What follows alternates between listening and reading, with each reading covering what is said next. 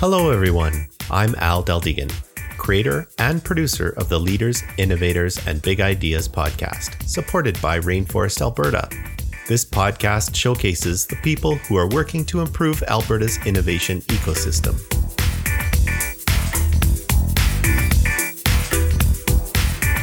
I'll be hosting this episode myself. I am a proven leader with over 23 years of diverse experience designing, delivering, and supporting software and technology projects. I believe in giving back to my community, and I enjoy networking and helping to grow Alberta's innovation ecosystem. Creatively, you will find me pursuing my passions of photography, podcasting, and woodworking, along with the occasional round of golf. In this episode, I have a conversation with Adam Birkin. So let's not waste any time and get to that chat. All right, everyone. Welcome to the Leaders, Innovators, and Big Ideas podcast. Today, my guest is Adam Birkin. And Adam is a software engineer with the Khan Academy. So Adam, welcome. Hello. Perhaps we could start off by telling the audience a little bit about yourself and kind of how you ended up in Khan Academy as a software engineer. Sure. So I grew up in Calgary, and I went off to University of Toronto to do engineering science. Ended up working in the U.S. I worked at Microsoft for a few years, down in Silicon Valley. Worked at Google for 10 years. Eventually decided I needed to get out of there, moved back to Calgary, and I've been working remote for the last 3 years for Khan Academy. Oh, interesting. And can you tell us a little bit about Khan Academy? I'm not sure if anyone's heard of them. Sure. So Khan Academy is, the motto is a free world-class education for everybody, everywhere. It's a nonprofit company. We have tens of millions of users, especially, in the COVID pandemic times. It's proving very popular. I bet. So we provide math, science. We're starting to get into humanities stuff all the way from like kindergarten up through first year university. And so we run mostly on philanthropic donations, which we've been fortunate, again, with the COVID pandemic. We've been getting a decent number of donations to help support the new load. But it's an exciting place to work for sure. Neato. So is that available to anybody in the world, or is it have a specific target market? Mostly it's U.S., but we've had people all around the world. It's translated into 40 languages or something now. Oh, wow. It's got quite a broad draw.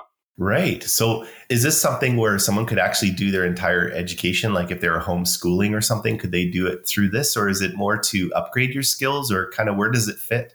Yeah, different people use it in different ways, but we're not trying to replace the teacher. We try to align with curriculums, but we're not going to replace the curriculum. We get used a lot inside schools for identifying gaps and for sort of catching up on remedial stuff, or students who are bored can sort of move ahead and try new stuff. We encourage schools to try 30 minutes a week of just Khan Academy time. And so we provide videos, articles, exercises, and the student can sort of learn what they're interested in at their own pace. But we also provide dashboards to the teacher so the teacher can see what they're working on, where they're struggling. The teacher can then go target the students that need help and know exactly what it is that they're struggling with and go help them. So we think it's really helpful in the classroom, but people also use it just as independent learners, adults who want to pick something up, or kids who get into university and realize, my math skills aren't good enough, right? They go back.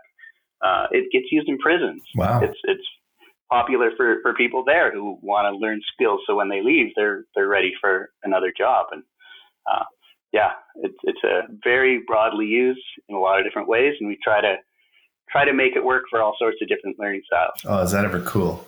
And so you're a high senior level software engineer. You've been at Google, you've been at Microsoft. Can you tell us a little bit about what it was like to work at each of those companies? I'm sure that's fascinating to us normal people who have never worked for one of those big monsters before.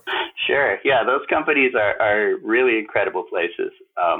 The caliber of your coworkers is just amazing, right? These are people who cleared the bar, and you always feel like the imposter syndrome. Like if these are my coworkers, how did they ever hire me, right? you'd run into people all the time where you'd ask a question on an email list like, hey, I don't know how to make this thing work. And some guy would reply and you'd go like, wait, that's the guy who wrote the textbook I learned from in university. Or that's the guy who created the programming language that I'm using right now, right? Oh, wow. And so working with people who like have international fame and are, you know, really important members of the global tech community is a wonderful opportunity. It's also really exciting to work on huge scale projects, stuff where you know, 100 million or a billion people are going to use this. I've worked on Windows, I've worked on Google Search, I've worked on Google Cloud, right? These have just enormous range, so you know you're having an impact. On the other hand, you're usually working on a tiny, tiny little piece of this big project. For my last few years there, I was optimizing the way we stored bytes on flash drives. Oh, wow. Which, is exciting. And at the scale Google was at, I was saving millions of dollars but it was a really, really tiny little piece of Google Cloud. And it was sometimes hard to feel the impact, right? I know what I'm doing is important, but I can't see an end user who's like, oh, thank you for that, right? Khan Academy is the exact opposite. We get emails every day of, oh, thank you, I was going to fail calculus, but because of you, I'm now going to Stanford or something, right? We literally get that kind of email 20 times a day. It's amazing. That's cool. That's cool. It's easier to feel that cross-pollination between what you're doing and what the community enjoys and reacts to. Right. That's so cool. And sorry to dwell on it. I just find it super fascinating. But can you talk a little bit about the cultures at Microsoft versus Google?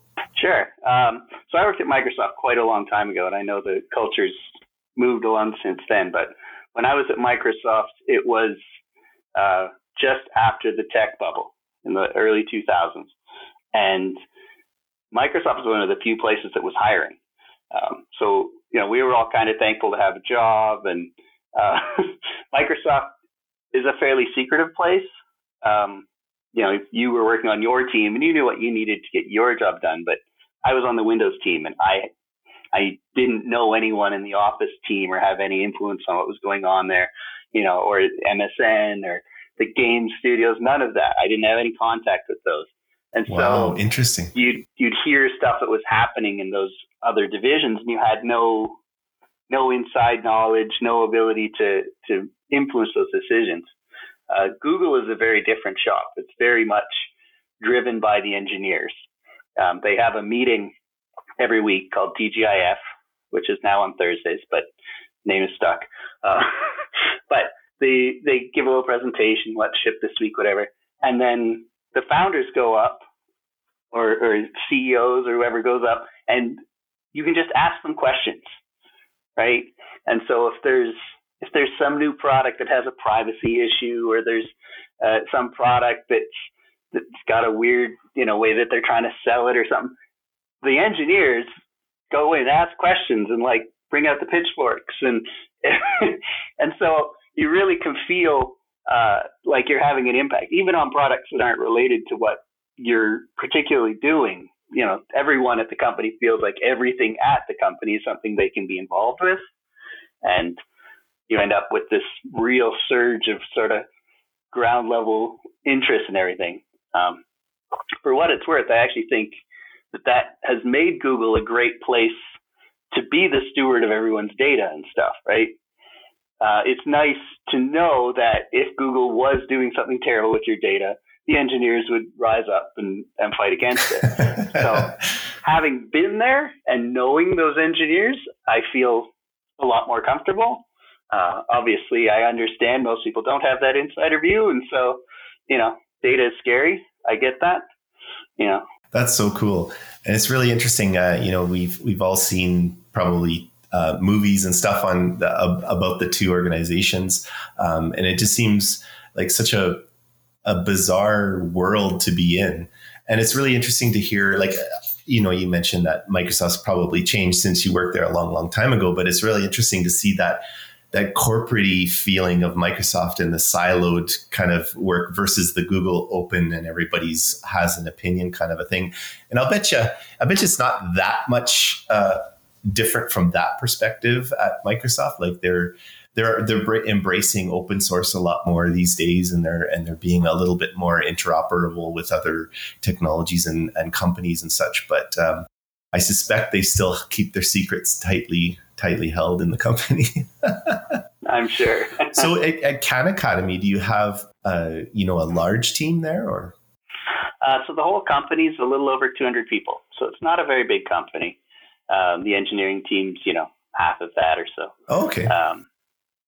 So it's a fairly small team considering the tens of millions of students we're helping every day. Yeah, that's brilliant. That's really, really cool. Well, good for you landing somewhere which, clearly is making you happy to be there. And it's pretty cool that you get to live in Calgary and remotely work for a U.S. company. I think that's probably happening a little bit more these days, but I know they still have some barriers there, but that's really, really neat. When we had talked a little bit over email, you were talking about, you have some fairly strong opinions about having Calgary be more open or more promoting remote workers from around the world. Do you want to talk a little bit about that? Yeah. So when I was living in Silicon Valley, I had a bunch of kids. I've got 5 kids. So I needed a big house. And big houses in California are basically unattainable. The cost of housing there is literally 4 times the cost in Calgary. $1.5 million US will get you a bad little house in a bad school district that's 45-minute commute to work. It's insane. And so between that and some of the political dysfunction and everything else going on in the States, we decided it was time to move back to Calgary. And the people I know who lived in Silicon Valley, a lot of them have left, especially obviously after the pandemic. Why am I going to pay $5,000 a month for a house walking distance to work if we're not going into the office? So a lot of people have been leaving, and people are looking for somewhere that's nice. It's got all the amenities. It's got, the mountains so you can go walk in, or has the arts and entertainment downtown. But they also want to own a nice house. People are sick of living in tiny apartments that are overpriced. And when I decided to leave, obviously Calgary was on my list because it's the place I grew up and I still got family here. But I looked at a lot of places. Do I want to go to Vancouver? Do I want to go maybe to Texas or North Carolina? Do I want to go to Europe? Right? I can work wherever I want. I'm a lucky guy. And when you look at the lists of great cities, Calgary stands out as having an extremely low cost of housing. I know Calgarians don't want to hear that houses are cheap here, but on the global scale, they really, really are. You can buy a nice house for $500,000 that's a 20-minute commute to downtown at rush hour. That's amazing. And I think that Calgary isn't doing the job it could to promote itself as a location for remote workers. People love having access to the mountains. They love the arts and the sports and everything else Calgary has to offer. I think that Calgary should be trying to promote that more to bring folks here. The city is struggling right now. The tech sector here is struggling because we don't have a lot of senior people. And, I'm a senior person and I didn't move here because some company managed to move me here. That's a really tall pull. It's a lot easier to just encourage people to move here. And now if a company here was looking for a senior guy, I work here. It's easier for them to try and give me that offer. Right. Okay. So I guess a little twist on, like Tourism Calgary and stuff and Calgary Economic Development, they're promoting companies to open head offices here, and they're putting a lot of effort into that. But you're saying they should actually put a lot of effort into promoting people to come live here and work remotely for other companies around the world. Yeah, that's really interesting. Yeah. I think that there's the way that, Rainforest and Startup Calgary, and a lot of these guys they're very focused on the headquarters of a company. And it's kind of, the traditional way that a company would work. You'd open up an office somewhere and you'd bring in your 4 employees, then you'd grow and you'd bring in 10 employees, right? But imagine that Google opened an office in Calgary tomorrow and hired 1,000 engineers. That would immediately make Calgary a tech spot. But there would be no headquarters here. There'd be no company in Calgary that was hiring people. It'd just be a satellite office. But I still think that would be great for the tech community to have such a major employer that was providing all the opportunities and the salaries and everything else. Maybe you could put a good word in for us or something. Yeah. Yeah. Well, when I look at like Amazon, when they were looking at opening their second office, I don't think that Calgary probably made the short list. But if it had, I think if they dug in, they would have found a lot of things they're looking for.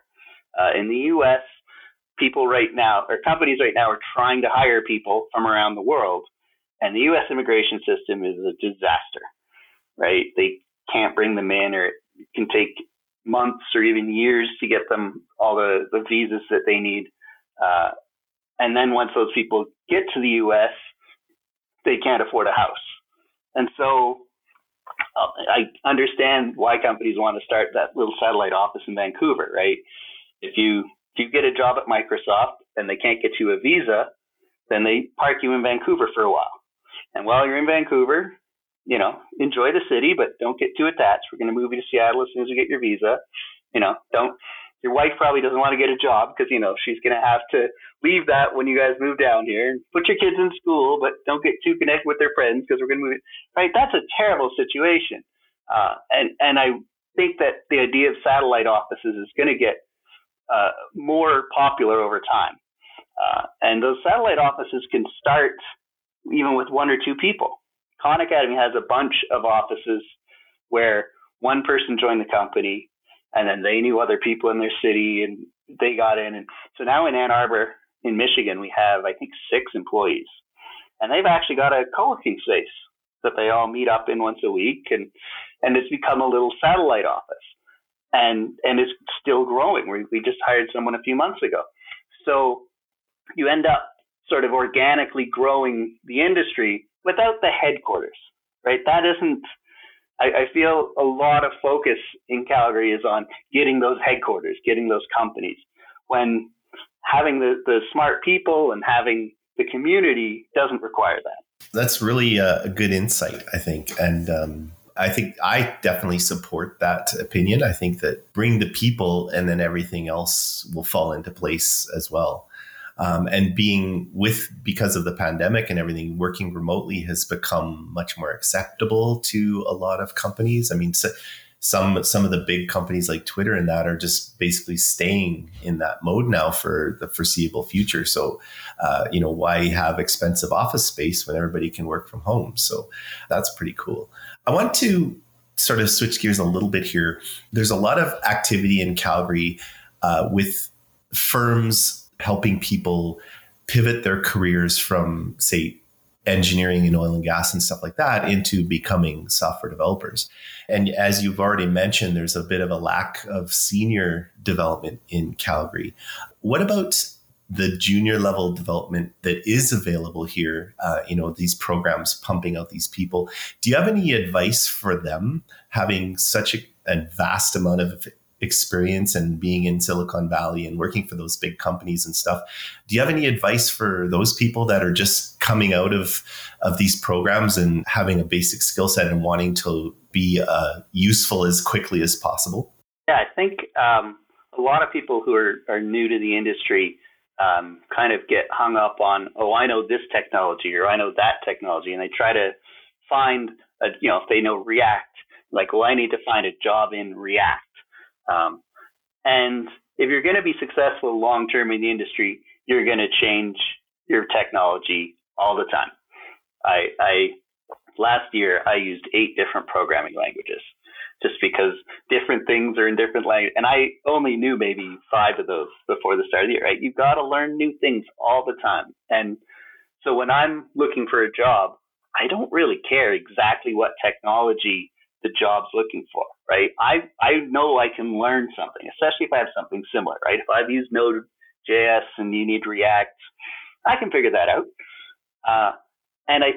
So when I talk to junior folks, they kind of, I don't know the right thing. I don't know. And I would encourage folks, like, learn as many different technologies as you can, but also don't be afraid to reach out for a job that you don't have the technology, especially once you've got a little bit of experience with one technology. It's fairly easy to broaden that into similar technologies. And it's a skill set that will be useful in the long term, because you will change technologies. I guarantee it. That's how the software industry works. For sure. When they're in that situation where they're applying for a job that's a technology different than the one that they're kind of used to, what do you suggest? Like, what kind of, pitch should they use? What would an employer be open to when you come in and you're like, well, I haven't really used that technology, but I can learn it. Like, what kind of pitch would you do in your situation? Yeah. So if you know a similar technology, right? Like, let's say you don't have the right front end framework, but you know a different front end framework, right? You can describe how you would build a similar thing in the framework, knowing full well that you're going to have to learn that other technology first, and a couple of things might not be equivalent. But when I interview people for software positions, I don't care what language they interview in. And that's not important. What's important is, are they thinking the right way about it? Are they approaching the problem properly? Are they breaking it up into the right pieces? So it doesn't matter to me if they're using it, even if it's a language I don't know. Like, programming languages aren't all that different. And so I can, even reading a language I don't know, I can still get the idea of it. Are they breaking the problem down right? Are they approaching it properly? And that's far more useful to me than have they memorized the syntax of this one command that, whatever. You can look that up on Google. It takes 3 seconds. Yeah. No, that's excellent advice. That's really, really crystal clear and makes a lot of sense. So in this industry anyway, with the computer science kind of industry and programmers and that kind of thing, there's a lot of people that are saying that corporate culture fit is almost more important than you knowing the language. So that would play really well into what you were talking about. So if you're in an interview and the person who's interviewing likes you and feels comfortable around you and gets along with you and thinks that you're smart enough to figure things out, the technology that you currently know and the technology you need to know are probably not going to be as big of a deal. For sure. I think that it can be tricky in Calgary because unlike Silicon Valley, where there's sort of the culture is already very tech focused and very forward thinking. Sometimes here when I talk to companies, they're a bunch of old oil execs and they're trying to run the company like an oil field company. And that it's not going to be as efficient as running it like a tech company. If you expect everyone's going to go get certified in the language and spend a year learning it, and then we're going to, do a waterfall model, we'll design it up front, and then that's, you can make software that way. And 20 years ago, that's how everyone made software. But today, you should be cloud-based. You should use whatever language, is right for the job. Personally, I don't care about certifications at all. When I'm interviewing folks, I don't care if they have a computer science degree. It's a positive, but if they've been working in the industry for 5 years, I don't care. That's not an important thing, especially if they show that they're learning on their own, right? Sometimes you meet people who just they don't know something, but that they're constantly learning stuff. They can talk about the things that they're trying to figure out on their own. And that's a very, very useful skill to have in this industry, where when a problem comes along, you know how to learn, you know how to go and find out that new information, versus someone who has I'm an expert in XYZ and they want to work on XYZ and they expect to retire working on XYZ. That's less likely to be successful. Yeah, that makes a heck of a lot of sense. The other thing I wanted to address with you is, I guess, skill levels from the concept of sort of junior and intermediate and senior. Do you feel that it's mainly time at the keyboard, or do you feel it's the person's personal ability to pick things up or their personal ability to apply problem solving skills? You've obviously hired a lot of people in your day. Where would you fit their skill level when you're like interviewing them or looking at what they're capable of doing? Do you peg them in your head? Oh, this person maybe only has X amount of experience, but I would definitely put them at the higher level of this. Or how does your thoughts work on that? Yeah. So my impression of what senior software engineering is doing the jobs that people don't understand how to do, right? If it's a straightforward, I need a function that takes these inputs and makes this output, that's a junior engineering job. Someone who knows the language, who knows how to program, you give them that, they can write the code, they can write the unit test, they can deploy it. Perfect. Senior engineering tends to be, this isn't working. We don't know why it's not working. We don't know, what the solution might be.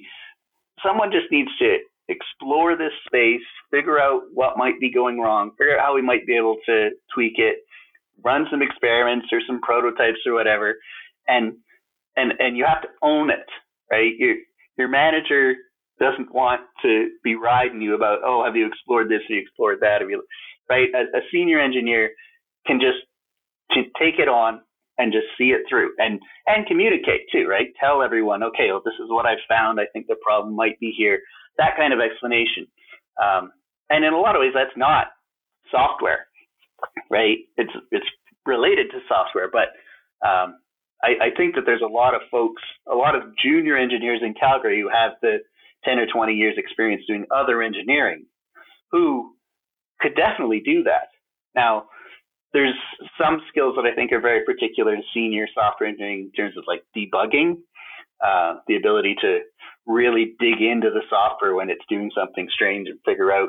And those are skills that are harder to teach, and you do kind of just pick them up over time. I know sometimes the junior engineers will come and say, I can't figure this out. I don't know why it's doing this, right? And so the senior engineer is expected to have better debugging skills and better exploration skills. So there's room for everyone. I think if you have those general engineering skills, you're well on your way to being a senior software engineer. You don't need to be an expert in every aspect of technology, but having that technology expertise is also a useful skill set. Right on. That's very, very cool explanation. What's next for you, Adam? You're obviously enjoying Khan Academy, and you're obviously back in Calgary where you're happy and it's home. What's out? What else is going on with you? Yeah, so I'm quite happy at Khan Academy right now. Making that difference, saving the world, all that good stuff. But I'm a software engineer, so like virtually all software engineers, you're always thinking like, ooh, I could start something, or I could go, maybe something will come along. I've certainly thought about starting a company. That's another reason I think bringing senior remote workers to Calgary is valuable, right? That's a spring of people who might become the next round of founders. These days I've got 5 kids, including a few little ones, so I'm a little busy, but as they, get into school and stuff, we'll see. I might be in the market for all the founder help that the city of Calgary offers. Well, I mean, you're involved in Rainforest, and that's an absolutely brilliant place to be if you're even having those sorts of thoughts. And it's really wonderful having you as part of the community here. So we're very lucky as Calgary to have you having landed back over here and being a part of this community. So thanks for joining me today, Adam. I really, really appreciate the brain that you have and the experience that you've had. I'm a software developer as well for about 27 years, but I've never worked for Microsoft or Google. So I got a little bit of envy, but at the same time, I'm kind of happy that I've had the experience that I've had. And it is a beautiful city. It is a wonderful place to live. And I look forward to us growing this economy and this culture and this innovation ecosystem that we have here. And hopefully one day we'll be able to say that, thanks to Adam and his conversation with Al on the Leaders, Innovators, and Big Ideas podcast, we have a new focus on bringing senior software developers to Calgary to help not only the companies here, but to provide a better life for them in working with other companies around the world. Yeah. All right. Well, you have a wonderful rest of your weekend, Adam, and thank you so much for joining me today. Yeah. Thanks, Al. Okay. Cheers. Bye-bye. If you haven't already, visit rainforestab.ca and sign the Rainforest Social Contract. Become part of the inclusive, silo-busting, sector-agnostic, all-industry, open-sourced, ego-shrinking, ecosystem-building, entrepreneur-focused, wide-open social barrier-smashing community known as Rainforest Alberta. This episode is brought to you by Community Now Magazine. Engage, inspire, educate together. Music for the show was created by Tony Del Deegan. Please be sure to share this episode with everyone you know. Also, don't forget to come by and say hi at the next Rainforest event. Let us know what you think of this podcast. If you're interested in being either a host, sponsor, or a guest of the show, send me an email at rainforestpodcast@gmail.com. Thanks for listening.